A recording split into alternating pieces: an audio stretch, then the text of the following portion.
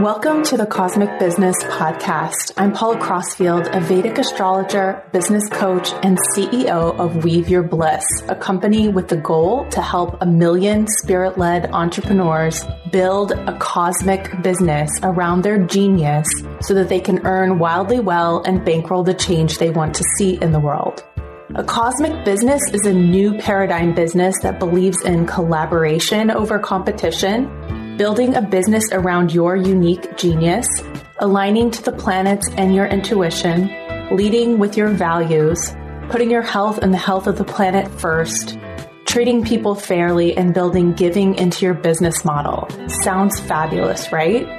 On this show, I will take you behind the scenes of my thriving multi-six-figure business, including strategy on closing more sales, nurturing your community online, plus astrological insights to optimize your business and life. We'll also feature conversations with spirit-led business owners, creatives, and changemakers to inspire you. I'm coming to you from our regenerative farm in rural Maine, my happy place, where we are currently creating space to welcome community for retreat and earth reconnection. Let's jump into the conversation. Hello and welcome to the Cosmic Business Podcast. I'm Paula, your host. I'm so excited that you're here. Welcome. I am actually out this week, and so I thought that I would prepare a couple of episodes, both this week and next week, of replays in case you missed them the first time around, because I feel like they're very helpful for people who are entrepreneurs, who are thinking about business from a spiritual perspective, who are using spiritual practice to help support them. So today's episode specifically is with Shantala Sriramaiah, who is my Vedic chanting teacher. And this episode aired about 1.5 years ago. Since that time, I have taken her course on the Rudram, which is a chant to Shiva, which is pretty intense and takes some time to learn. So I studied that with her for 1 year, and I'm now doing the Chamakam, which is the follow-up to the Rudram, where you actually are like asking for boons after you have completed the chant. So I highly recommend checking out her work at vedastudies.com. We talk about so much in this episode. We talk about her journey, first of all, from being an engineer to then going on to start her own business in Vedic chanting, how she got started because she comes from a family of chanters. And we also talk a lot about how, as a spiritual person offering spiritual services, especially in the Vedic tradition, what her perspective is on that and why she feels really good about charging for her services. So if you are somebody who sells spiritual support in some way, you won't want to miss that part of this interview. And we also talk about chanting itself, how it supports you in all areas of your life, how she actually used it to help her build this business, how you can use it if you want to summon the courage to get to the next level in business. So I definitely recommend listening to this. And especially if you've already heard it, you listened to it when it came out, listen to it again, because I listened to it before recording this intro and I found it to be as enlightening as when I had the conversation. So I hope that's helpful to you. Also, if you are interested in healing your money karma with me live this summer, I'm going to be offering through the month of August support in the form of my course, Heal Your Money Karma, which is formerly called Cosmic Cash Flow. And I will also be doing very limited money karma analyses. So this gives you a chance to look at your personal money karma, ask me some very specific questions about your money situation. That could be about timing. It could be about remedies that you would like to use to help you with different aspects, and my general recommendations based on your chart for what you could do to increase your flow. So this is all taking place this summer live with me. As I said, you can go and sign up at the link in the show notes for Heal Your Money Karma, the course, or if you would like to add on a money karma analysis, there will be a limited number and you can go do that at the link. And I look forward to connecting with you throughout the month of August. If you join now, obviously you get access to the materials early and you can get started early. This is a deep dive into your financial health, getting clear about your numbers, working with the planet Saturn, working with remedies. And also Shantala has a part in this course because she is teaching a Lakshmi mantra. And there's an hour-long teaching with her where she talks about wealth in the Vedas and explains how to have a good relationship with money. And then we have 108 of the Lakshmi mantra that she teaches that you can chant alongside her. So without further ado, please do enjoy this wonderful interview with my teacher, Shantala Sriramaiah. Hello, and welcome to this week's episode. I am really looking forward to sharing this interview that I did with Shantala Sriramaiah, who studied Sanskrit chanting and Indian scriptures from an early age as part of her family tradition and school education in Bangalore, India. We talk a lot about Vedic chanting and what it is, how it differs from kirtan, the work that she does to help bring the Vedas to new audiences, new people, so that we can utilize these ancient healing tools as medicine in our modern world. Shantala has been mentored by several Vedic scholars and teaches a growing global community of students through her online platform, which is in the show notes. It's Veda Studies. She's also keen on connecting aspirants to the relevance of the Vedas for personal development and to the source texts of yoga. She's based in Brussels, Belgium. I think you're going to love this episode, especially if you are interested in having an online business or your business has to do with sacred things. Shantala is great at describing what she does and how she found her purpose and the magical things that happened along the way for her as she met her teachers and really reinvented teaching such an ancient art of learning to chant. This was something that was done guru student in person, and she's been kind of on the forefront of bringing this to a brand new audience. So I really look forward to you hearing more from Shantala. Now we'll jump into the interview with Shantala Sriramaiah. Thank you so much. Hello, Shantala Sriramaiah. Welcome to the podcast. Thank you, Paula. Thank you for having me. I'm so grateful for you taking the time. I've been taking some of your classes and have been, aware of what you're doing and just looking forward to diving into Vedic chanting. So I'm really grateful that you're here and you're going to tell us a little bit more. I'm very happy to be here, Paula. I've been following your work as well and watching you move to your farm, and very inspiring. So I'm very happy to talk with you as well. I would love to get started by having you tell us a little bit about your journey, because I know you grew up in a chanting household.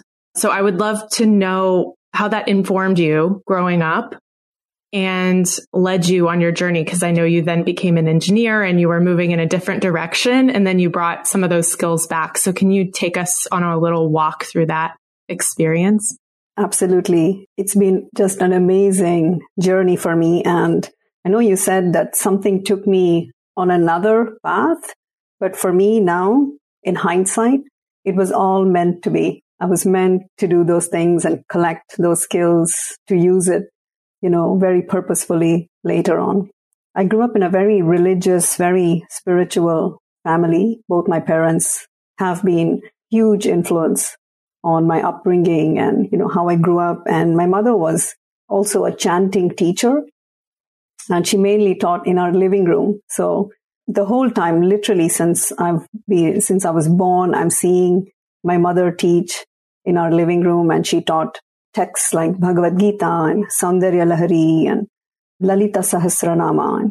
So not Veda chanting, because in her time, women were not initiated into Vedic chanting. So it was all these other texts, and she was a great Devi devotee. She's the greatest Devi devotee I'll ever know. Our home was named after Lalita, the goddess Lalita. In the first verse, the first name of Lalita, Shri Mata, is the name of our home at the moment as well in Bangalore, in India. She taught me the Lalita Sahasranama in that home. And I learned a lot from her, the Bhagavad Gita chanting and all of these texts. And I watched her teach other people. So hundreds of women mostly would come home and study with her. It was such a beautiful experience. I would also, when I was living in Mumbai, I'd go back home and I'd go to all these other places she would go to teach. And it was really wonderful to see the type of connections she'd make with all these hundreds and hundreds of people. So and of course, I'm from Bangalore, which means that at least in my generation, we all first became engineers before we had any kind of life goal in mind. It was just something we did. We either became engineers or doctors, and a law degree was considered acceptable. But if you went into political science or wanted to study art history, it meant that you didn't have a good math score in your 10th grade. We had a very large number of engineering colleges and job opportunities, of course. Microsoft was setting up and all these big tech companies were setting up in Bangalore back then. So I became an engineer and pursued that field for about 20 years. But as part of that technology job, I was heading HR and learning and development. So my main job was to roll out all of the online learning platforms for, employee learning. And I was also creating content. So I was creating all of the product trainings for companies like America Online and Dell and Microsoft and all these tech companies. I was heading all of the process training, so to speak. And so I gathered a lot of these skills, but the whole time I always knew that was not my final job. I loved it. I absolutely loved working with brilliant people and great bosses. I'm in touch with all of them even now. Great relationships, wonderful friends made along the way. But I always knew that was not my final thing. And the whole time I would take time off, like I'd take a sabbatical and I did a yoga teacher training and I'd go to this Art of Living course and went on many, many pilgrimages, several with my family, but also with my brother. And, it was just something, and I didn't know what it was. And it's so incredible that the whole time what I was meant to do was right under my nose. I was saying this to another friend the other day so I gained this engineering degree. So I'm a Bachelor of Engineering and I have a master's degree in organizational psychology. And I have, I don't know how many diplomas, these certifications in psychometric testing and all these things, very useful in a corporate environment. But it's my mother who didn't even finish her 10th grade, who left me my life career. Yeah, and I also went to a school. It's called a Kendriya Vidyalaya in India. This is a school system made for the central government family, so central government employees, and my dad was in the Air Force. So I went to one of these Kendriya Vidyalayas where they taught Sanskrit and yoga. So from a very young age, at home and in school, I've had this constant exposure to Sanskrit, chanting. Our, morning prayer in school was Sahana Vavatu and Asatoma. And we studied Sanskrit texts and, I had up to a spoken language, spoken level in Sanskrit. And the chanting stayed with me. It's something I enjoyed, but I never imagined that I'd be teaching chanting after I moved to Europe. So that really has been quite a journey.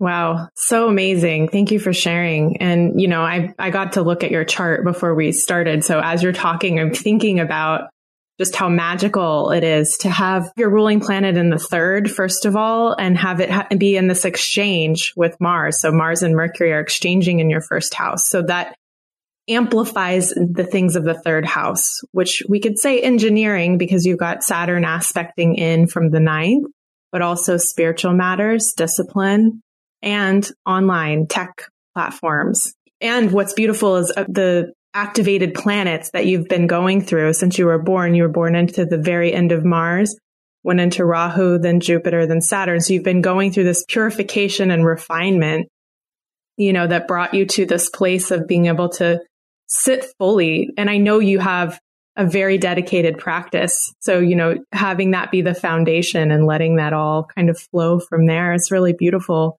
So I am curious, how did you get started with Veda studies? And were you teaching in person at first in Belgium? Yes, I was indeed. So the way I got started was really when my mother passed away, which is almost coming to 10 years now that she passed away. And I was there, just a few weeks before she passed. And there used to be this huge line of people waiting to meet her. She had this, she's had this amazing impact in her community. And it was very inspiring to see. And the day she passed, my dad told me that it was not as if somebody died. It was as if there was something electric going on, because there were people standing on the street outside our home and chanting. So all her students and friends, and it's so incredible to hear this. And I was thinking, I should be doing something that impacts my community and is, giving something, offering something. At the same time, I had just become a mom. So I just had a baby, and I was in this full-time corporate job, traveling 3 days a week. So of course I was on my maternity leave when my mother passed away, and I went back to my job, and I remember I used to go into the restroom and I used to sob because I used to leave my baby in childcare, and I didn't enjoy it at all. And so I decided that year that I was going to leave my job, and I had no idea what I'd do. And my husband wasn't employed at that moment. It was a huge decision for us as a family, because you need to pay the bills and everything. But still, I have an extremely supportive husband who has sort of been very encouraging of my intuitive side, let's say. So he's like, okay, let's go for it and let's do this. And which was a great decision, because he built up a business then furiously, was very motivated to. That worked very well. While I was, sort of waiting around seeing what is my thing going to be. I said, one of my friends came and she saw my bookcase and she saw this book on Lalita Sahasranama, and she says, do you know this? And I'm like, yes, I do. I've been chanting it my whole life. And she said, so why don't we do a little event? We'll call a few friends and maybe you can tell us about it and we can chant a little bit. And so it started like that. I said, okay, I can do this for fun while I'm waiting for my real calling to find me. And so this, it became, started with 4 friends getting together to do this and turned into 7 friends. And then one of them was the owner of a yoga studio, and she asked me to come and teach at her center. And so that's really how Veda Studies was born. I just started to do it for fun, and I was teaching only in person, and I was teaching really without any business goal or anything like that in mind. And I remember just a few months afterwards, literally in the middle of the night, I woke up and I told my husband, but this is it. This is what I want to be doing. And there's nothing to look for. This is it. And so literally that very night, he started to build my first website for me. It was called Sanskrit Belgium back then. So this is, I think, back in 2013. Yeah. So just my son was not even a year old when I started to do that. It was really fun. And there were times I remember my first class or second class that nobody came. There was a class published and nobody came, of course, because here I am in Belgium. I have no network because I've just left this corporate environment. I don't know anybody in the yoga world or any other world.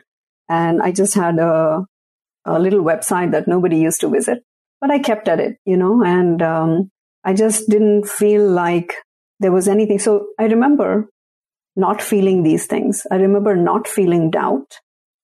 I remember not feeling fear.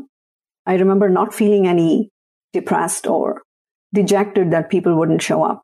Can you tell us more? Because I think where a lot of people get stuck, like when they're a new entrepreneur or something, is when somebody doesn't come. You have this class, somebody doesn't come. It's like, well, am I not doing what I'm supposed to be doing? So where did that emerge from within you to not have doubt, to feel really clear? Well, one thing is I'm from a business family. So I've seen my father start up, leave the Indian Air Force, a very secure space where they take care of everything for you. They give you a house, and it's a beautiful house, and you have friends, and you have all kinds of, rations. There's a canteen, and you get all kinds of things. Everything is so secure. Leave that environment and start up his own business. I remember he started his business. He didn't have a phone. He didn't have a business card.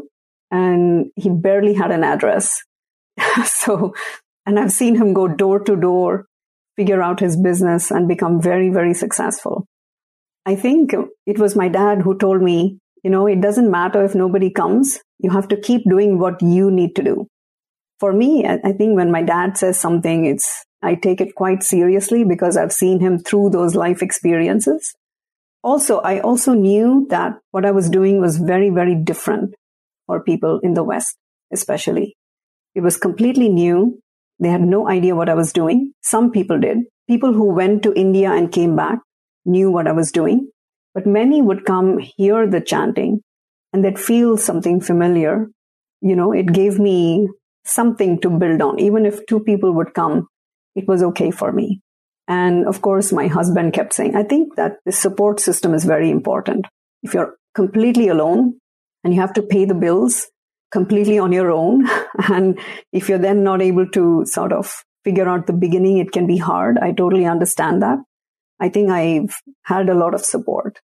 But internally, I don't remember feeling this fear, I just remember feeling very clear that this is what I needed to do. It wasn't clear, the format of things and the content of things, but the idea of me being the person who would be teaching and sharing chanting with people, that was very clear.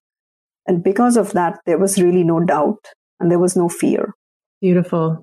I love that. And we were talking a little bit, I'm wondering if we can get into just being in business around sacred subjects, and just, can you share a little bit about that? Because I know a lot of people have grown up with an experience of having a guru and maybe sitting at the guru's feet and learning and giving dakshina, or like a donation for that. So can you talk a little bit about how that is different for you and what your thoughts are? Even my mother, when she taught her classes, she did not take money from anybody. It was not an exchange, and she simply did it for the love of it. Of course, there was an exchange. She received a lot of love and she built up a community. I mean, she was like the pillar of her community. And so she did receive that in exchange. But, times are quite different. It was also initially difficult for my dad and family to understand what I was doing, but they're completely, aligned with what I'm doing now. But we do need, we're in a different time where you need to sort of, especially when I'm doing something where people don't know what it is and cannot assign a specific value to it. This is not in any way negative, because it's not that people don't value what I'm doing, but they probably don't have an idea at the time. I'm talking about almost 8 years ago. I don't think people had an idea what kind of value to give it. So for me, it was just a matter of helping people understand how to value it. So, I would simply look at it as, if you went to a yoga class, what is the exchange you would have with that teacher?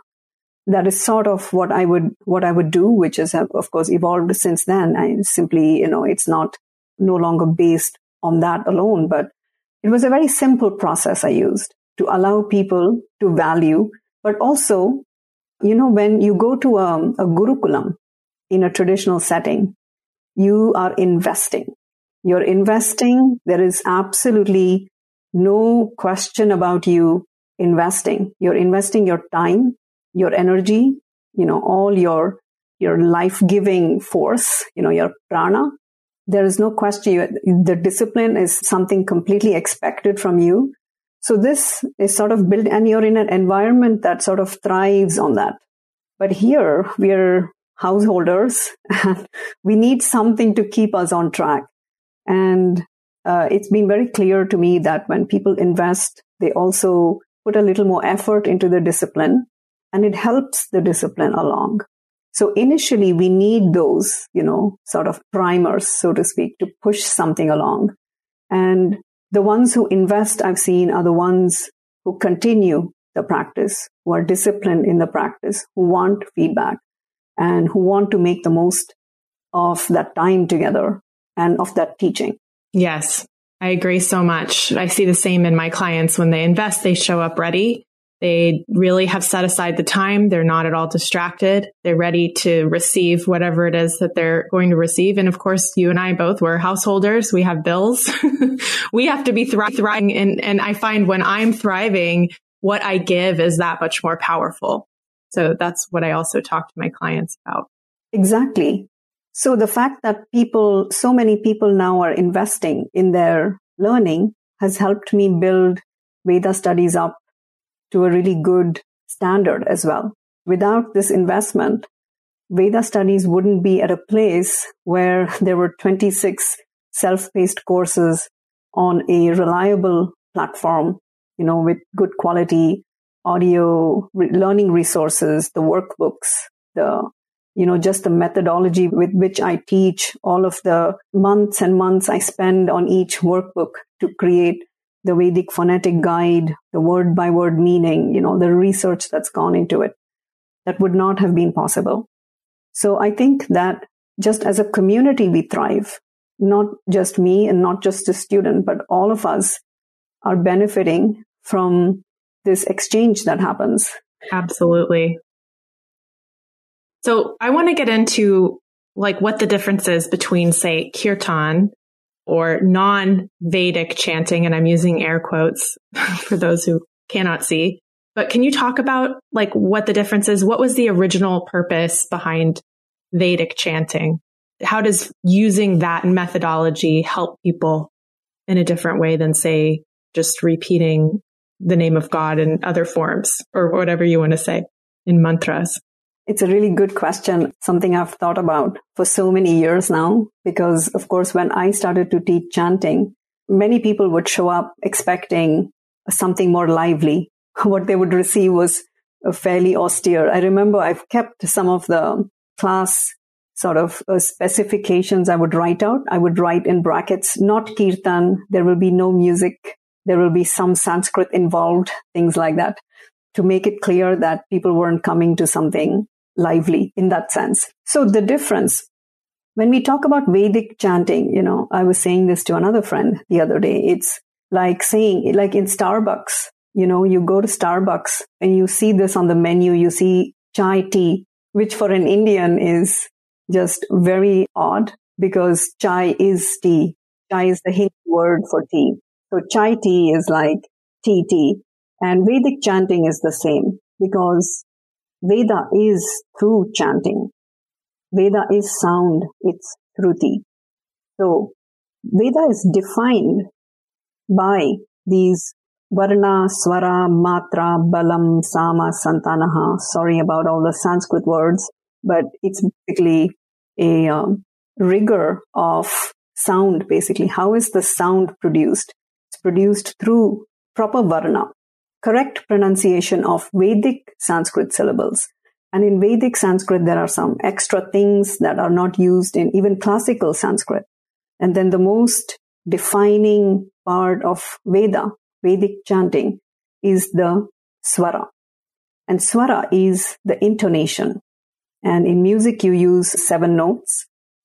In Veda, we use only 3 notes, and there are some nuances around these 3 notes. So the chanting remains in a range of middle, half note up, half note down, a meditative range. And it's rather brisk and austere sounding in that sense. So for example, let me just recite the Gayatri mantra, because this is the one mantra that has been transformed into other kinds of practices. Songs, indeed.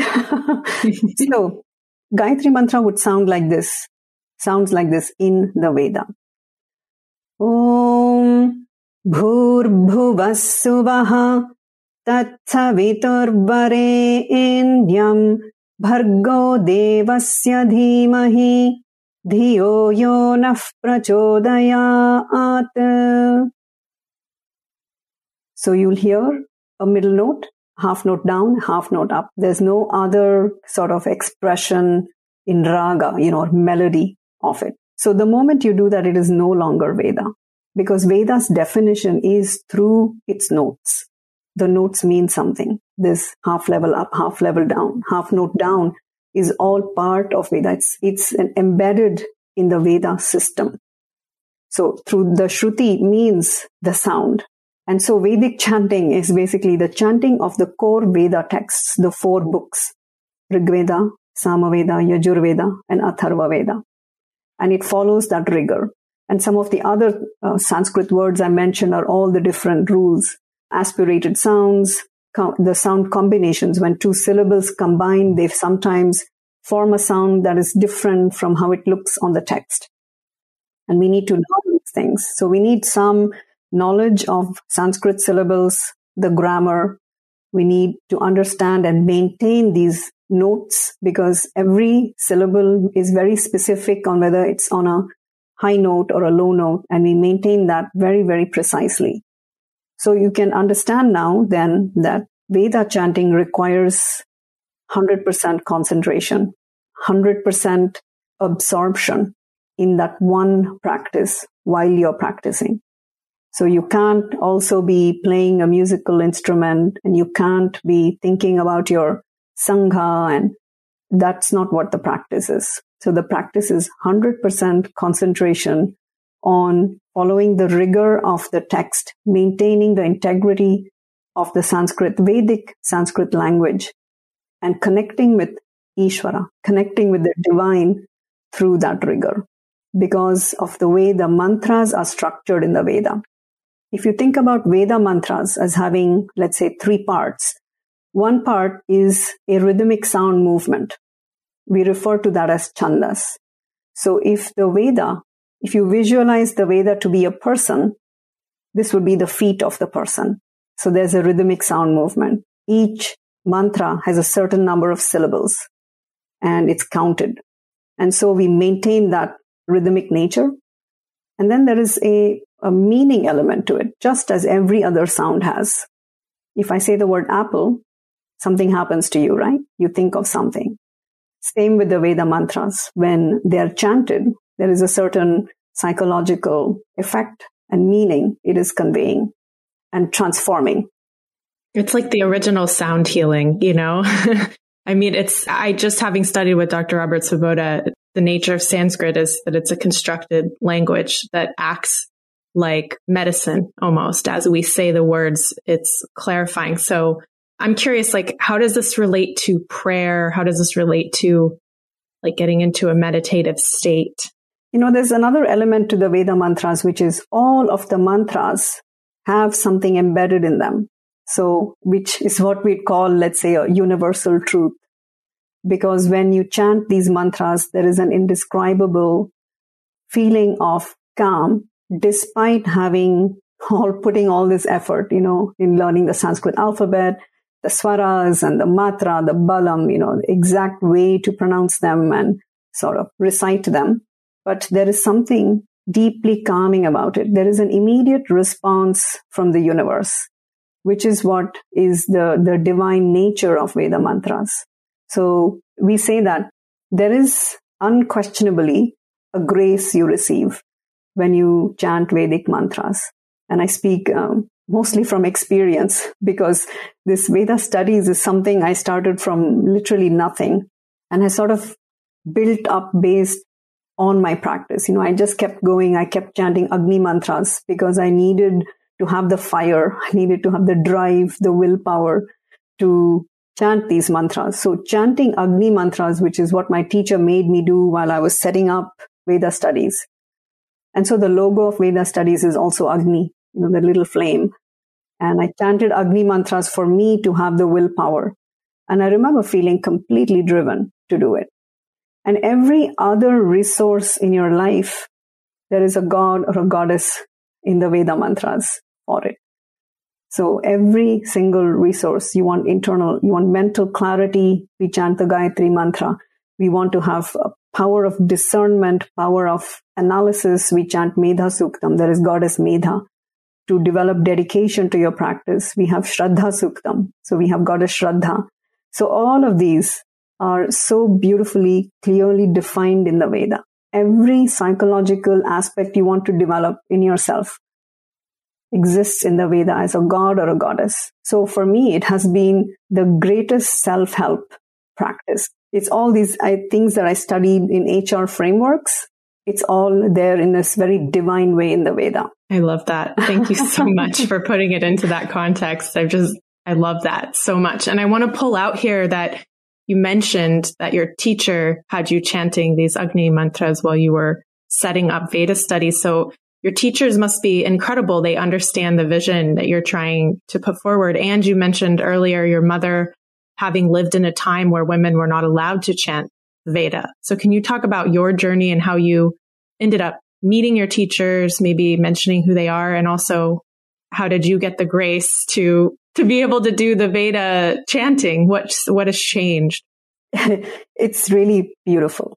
So I'm talking about two different teachers here. Actually, I have a team of teachers, I have to say. So I'll talk about them a little bit. My primary teacher is Vidwan M.S. Srinivasan.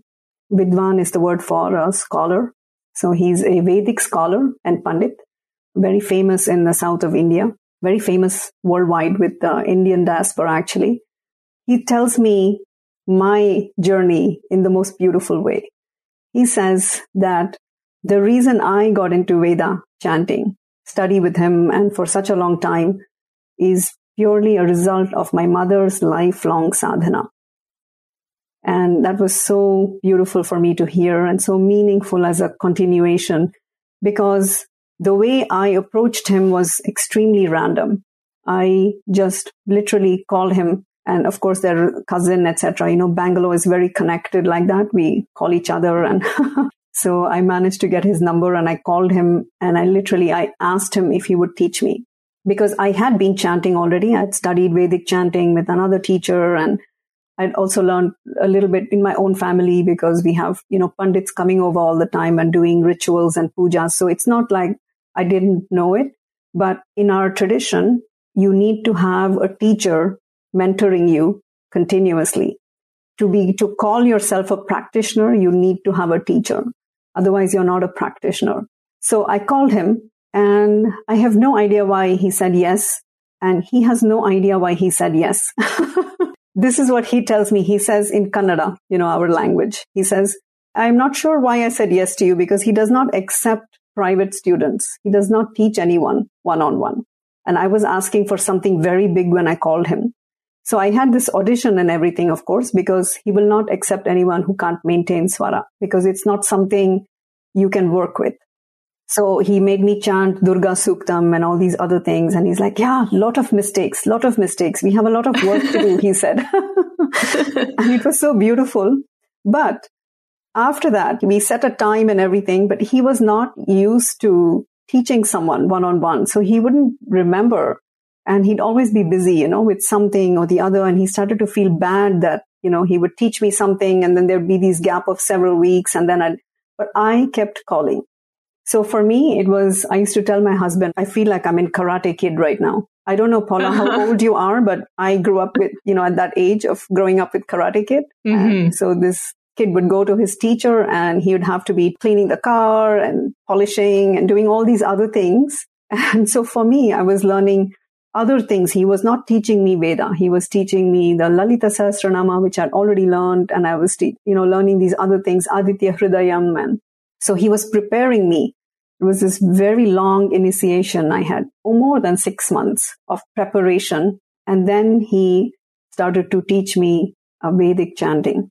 And it's really almost 3 years later that he revealed to me that I'm the only one-on-one student he has ever accepted and has taught for so many years and continues to. He's got a few others now, since COVID happened, he's taken on a few more. But that was for me very moving moment, but also a moment of great responsibility that I had to do something significant with what he was offering me. So that was one teacher. And so it's really a complete mystery, but also not. It was just meant to be. And he told me that this is all thanks to your mother's sadhana. And then I have Dr. Kashyap, who runs this organization called Sakshi in Bangalore, also in my city. And it's amazing how I met him, because here I'm sitting in Brussels and I have a weakness for books. So I keep ordering books. And I found this little book it said Ganapati Brahmanaspati Kumara. And because it had the right transliteration on it, I said it must be okay to read. And I ordered it, and it was authored by Dr. Kashyap. And it had the most astounding translation to my opening prayer. I chant this Ganapati mantra to open all my classes. And he had a very beautiful, powerful explanation to it. And I was like, oh my God, who is this person who has written this translation? Turns out it's somebody in my own city. And I was going to Bangalore 3 times a year. And so I met him, and he introduced me to a methodology to study the Veda in a deeper way, understanding the semantics of the Rig Veda in a very technical way, research-based, like understanding the word Saraswati by understanding all the 74 times it appears in the Veda, a very thorough type of study. So I've been studying with him for a very long time. And he told me, the first thing he tells me is, if anyone tells you that as a woman you should not chant Veda, please ask them this question. Ask them to quote from the Veda where it says that you should not be chanting the Veda. And he says this should send people on a quest they will never find the answer to, because Dr. Kashyap has translated all of the Veda mantras and it does not exist there, this practice. So it's something that came about later and has been misconstrued heavily, of course, but there is no problem with women chanting Veda at all. And this is proof, a very traditional South Indian Pandit is teaching me, a woman. His wife teaches, his daughter teaches, and he is saying very clearly that we follow the Veda. We don't follow any other teaching. We follow the Veda, and therefore we teach women. And this is one of the few traditional Veda Pathashalas where you'll see one half of the class is all women. It's wonderful. That's how I came to be, a teacher of Vedic chanting. I do love all the other chanting, but Vedic chanting has always sort of given me goosebumps, and I always wanted to pursue it. And at the right time, the right teachers have prepared me and mentor me and encourage me and support me deeply. I love that. Thank you. I'm curious, because this podcast is all about living in your purpose. And I feel like you've given us so much just about kind of being curious and opening to the next thing and listening to your intuition, but can you say a little bit more about your path and how you view living in your purpose? It's everything, Paula. I think that you need to have a lot of grace to find that purpose, to know it, to know the purpose. I think you need grace. For me, prayer is a very, very important aspect of my life. I think it is only through prayer that I have found my purpose. I have found all of the resources. I have found the right people. The right people have found me. Has all been only through grace. So this whole living in your purpose is really a result of me understanding and adopting a prayerful life, I think.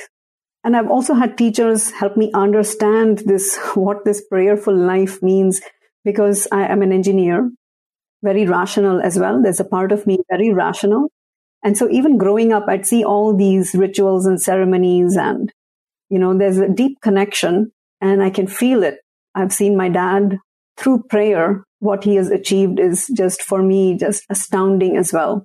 He's someone who at a point in life, he tells us this, could not even afford to wear shoes.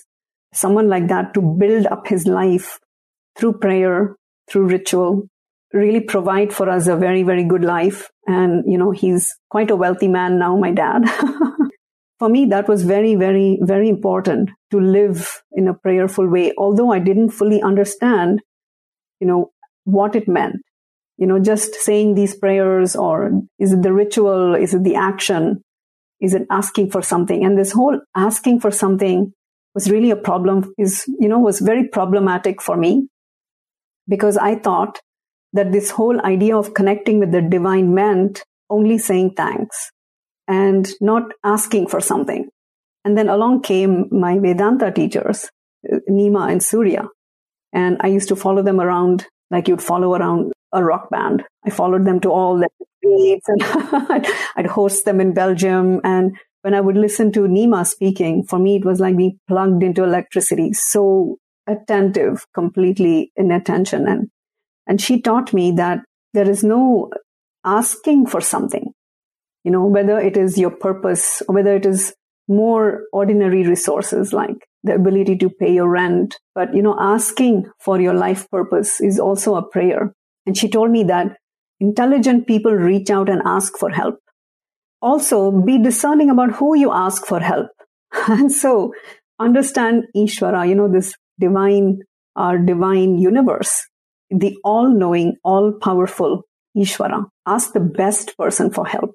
All of the Vedic prayers are basically your toolkit to ask the best person for help for all kinds of resources. So I tell people, if you want to also sort of explore and find your purpose in life, do Gayatri Japa every day, which is about complete clarity, having full clarity. It's like standing in front of the yogurt stand in the supermarket where these hundreds of yogurts, but knowing that you're just going to take that natural one and not anything else, and nothing else is even a choice. Sri Srinivasan, the other teacher, and I started to hear the same language from all my teachers. Even though I heard this, the prayer explained from one teacher, I'd hear the same language from all my teachers. I heard M.S. Srinivasan say once that, in our family, for us, their entire family, it's their profession to conduct Vedic rituals. And they teach Vedic chanting as a service to the community. And they said that this is our pravritti. Vritti is your profession. Pravritti is your chosen profession. And there was no choice, he says, in the most joyful way. So there is, usually we say no choice when it's something negative. I had no choice. But they say it as the most positive thing because they were so clear about their path that for them, the choices didn't present itself. I feel the same way. I feel like now I don't see any other choice in what I have to do. And it's very clear and it's very luminous. It's very joyful. You sort of want to jump out of your bed and you're very happy to go to work, which is... Yes. I think you know what I'm saying. I do. Yeah. I think, understanding what the core of something is. Like there's choice in how you present what it is you're doing online. You choose which texts you want to teach, but the core, the thing for me, which is Vedic astrology, that's at the core of everything that I do. So I totally understand, and so beautiful. I think this is going to be a really helpful episode for people. Yeah. And I don't want to sound like I've not had any kind of blocks along the way. There's lots of challenges I still face, every day, but it doesn't stop me. Right. Now we come back full circle. It's not letting the doubt overtake you, not letting the waves kind of overtake you. So what is the foundational practice or, the foundational place that you can come back to for refuge in whatever's going on? Exactly. I think if someone else saw my life, you'd see it full of obstacles because last year, my husband's business completely collapsed and we were relying on him for our income, not mine. Mine was the pravritti, my chosen. It's what I did. I'd teach one class and go to lunch. It was all very joyful in that way. There were no responsibilities associated with it. He is in the travel business, which obviously sort of went belly up. We've relied on this, which has been, so much grace. I'm very thankful that I have this loyal group of followers who sign up to my classes and courses and keep this going and keep Veda studies going. Yes. And so beautiful. That is like the kind of perfect way to talk about Saturn, because Saturn gives you those lessons that are hard and makes you step fully into the work. Like Saturn's there to remind you have this responsibility. You're sharing this beautiful gift with so many people and you've just created a portal for people to step through. And now how do you amplify that and actually, Saturn pulls the rug out from under you in one area of life so that you're like, okay, I have to do the work so that I make the income I need to support the family again. Exactly. And I cannot imagine doing anything else. So for me, it was like, I'm going to make this work. So I have a few rapid fire questions for you if you're open. You can answer as much as you want or not. You can pass. If you don't want to answer one, it's totally fine. Okay, I will try. What is one piece of advice that has really helped you in your life? My teacher, Dr. Kashyap, telling me that you have more resources than you think you have. And they're in you. For me, that has been the best piece of advice, because when I started Veda studies, I really had nothing. I didn't even have a mic. So the idea of building a chanting practice online was unthinkable. To hear him say that, for me, I just got started, and I did it without any real professional help in that sense. I've built most of it myself. And since last year, I have a lot more help, many people involved. But I built maybe up to 15 courses literally on my own, building every single page myself. So they're not all pretty, but they work.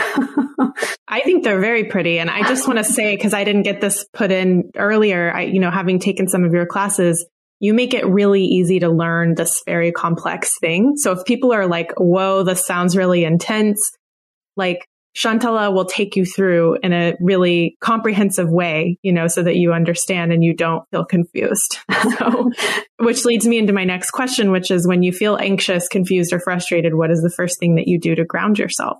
I go back to my practice. So there's two things I do. In the morning, I have my Gayatri. It's a Gayatri pranayama. It's a silent japa I do, but it precedes a pranayama practice.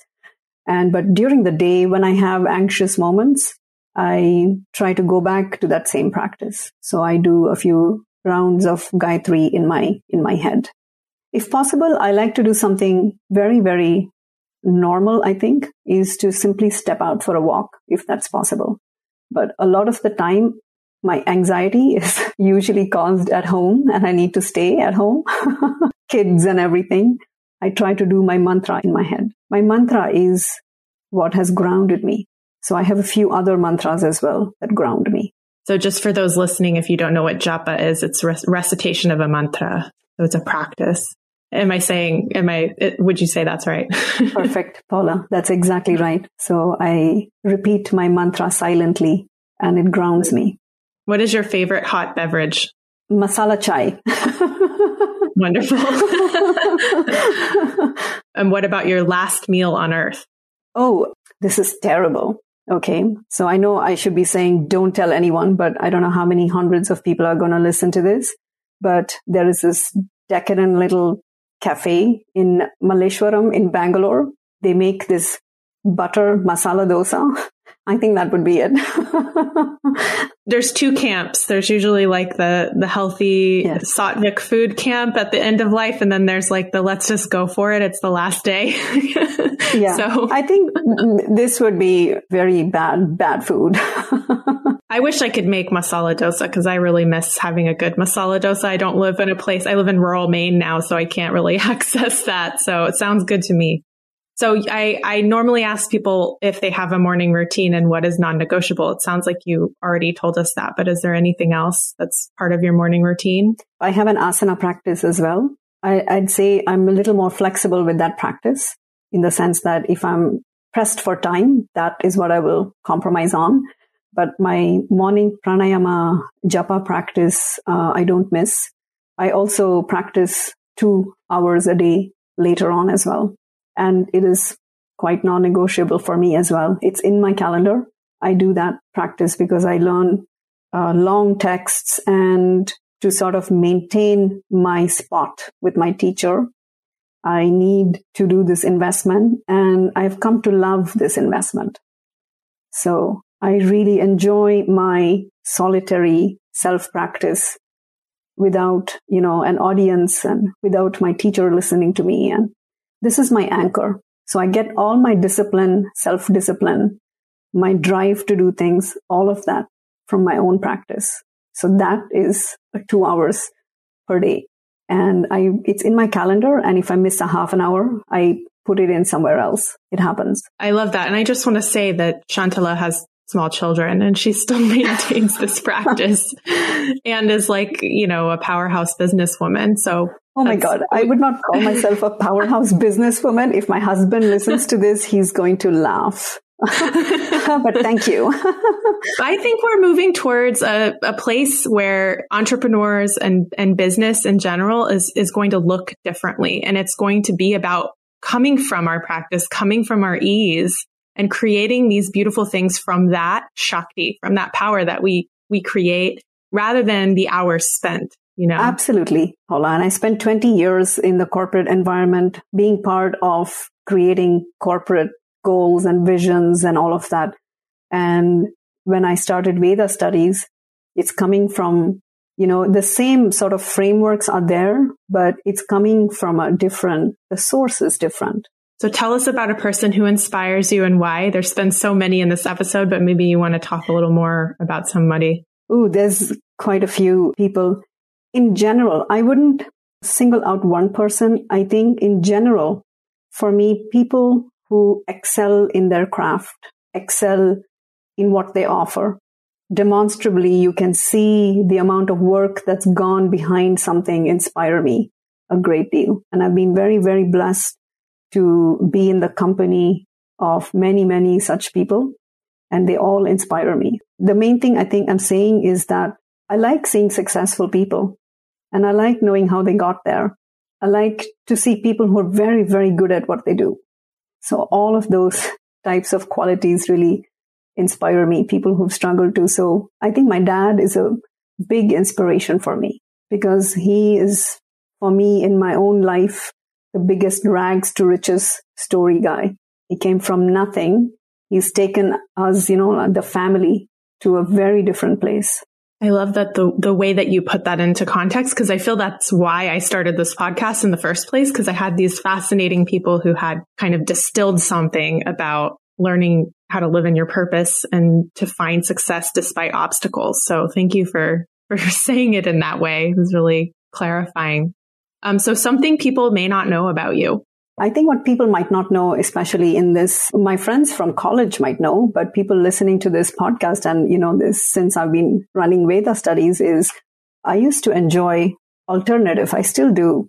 I went to engineering college, so a lot of rock, metal, and I became very, very fond of alternative music.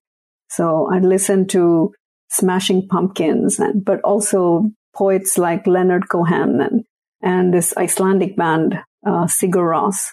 Used to love them. I used to play Sigur Rós in my, little studio in Mumbai and just really love it. Cool. And so I don't think my students even know about this about me.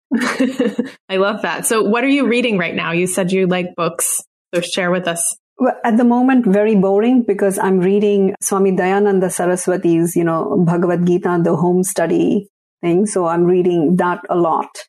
So very boring at the moment. But in the past, I have read really bad legal thrillers. I used to love them. I mean, I still do.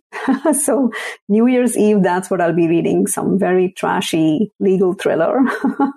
I think one of my favorite books is Anne Michael's Fugitive Pieces.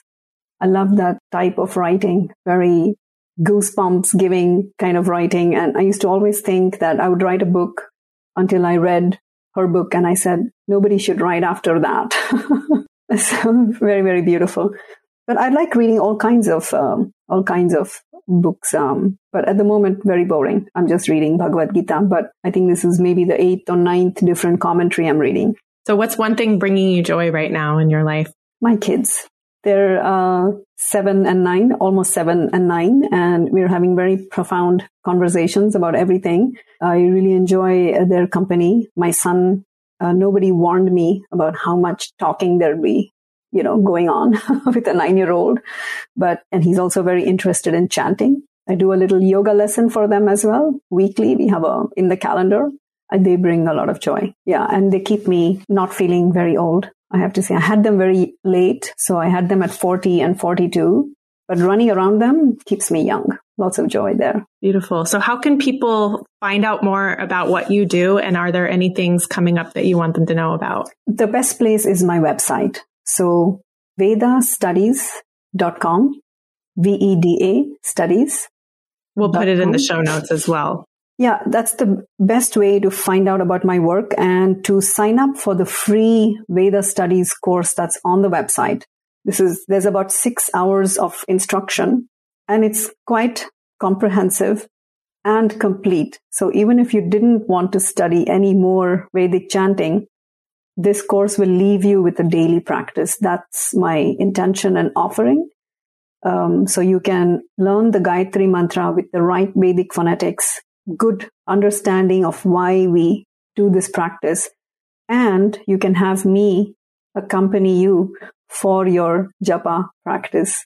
There is 108 times recitation, and you can play that and you can repeat with me and do your japa like having company. So, and you can click on the live events link and you can see all the live events coming up. The first week of the beginning of November, I'm starting my next foundation course. That's on the 9th of November. So that's a very Which good is place. what I am in right now, and I can highly recommend. You learn, especially if you're a yoga teacher or doing work in any of the Indic knowledge systems, whether you're like yourself an astrologer, a yoga teacher, or in Ayurveda or sound healing or any other kind of mantra practices like kirtan or anything else. This foundation course will give you a very good basis to the Veda practice. You can learn, the important mantras for peace, mantras for japa, invocation mantras, and sort of have a good foundation to learn other things like suktams. So beautiful. Thank you. We'll include all of that in the show notes so people can find you with ease. And it's been such a joy talking to you. So thank you so much. And you, Paula, thank you so much for having me. Thank you for listening to this episode of the Cosmic Business Podcast. We hope it was inspiring for you. Please subscribe wherever you get your podcasts and leave a review for us so other spirit-led entrepreneurs can find out about us. I want to thank Team Podcast for production support on this podcast, as well as the musicians of the music that we're listening to now, Alexis Georgopoulos and Jeffrey Cantu Ledesma from an album Fragments of a Season, which you can check out wherever you listen to music. I hope you have a wonderful day, and I look forward to connecting with you on a future episode.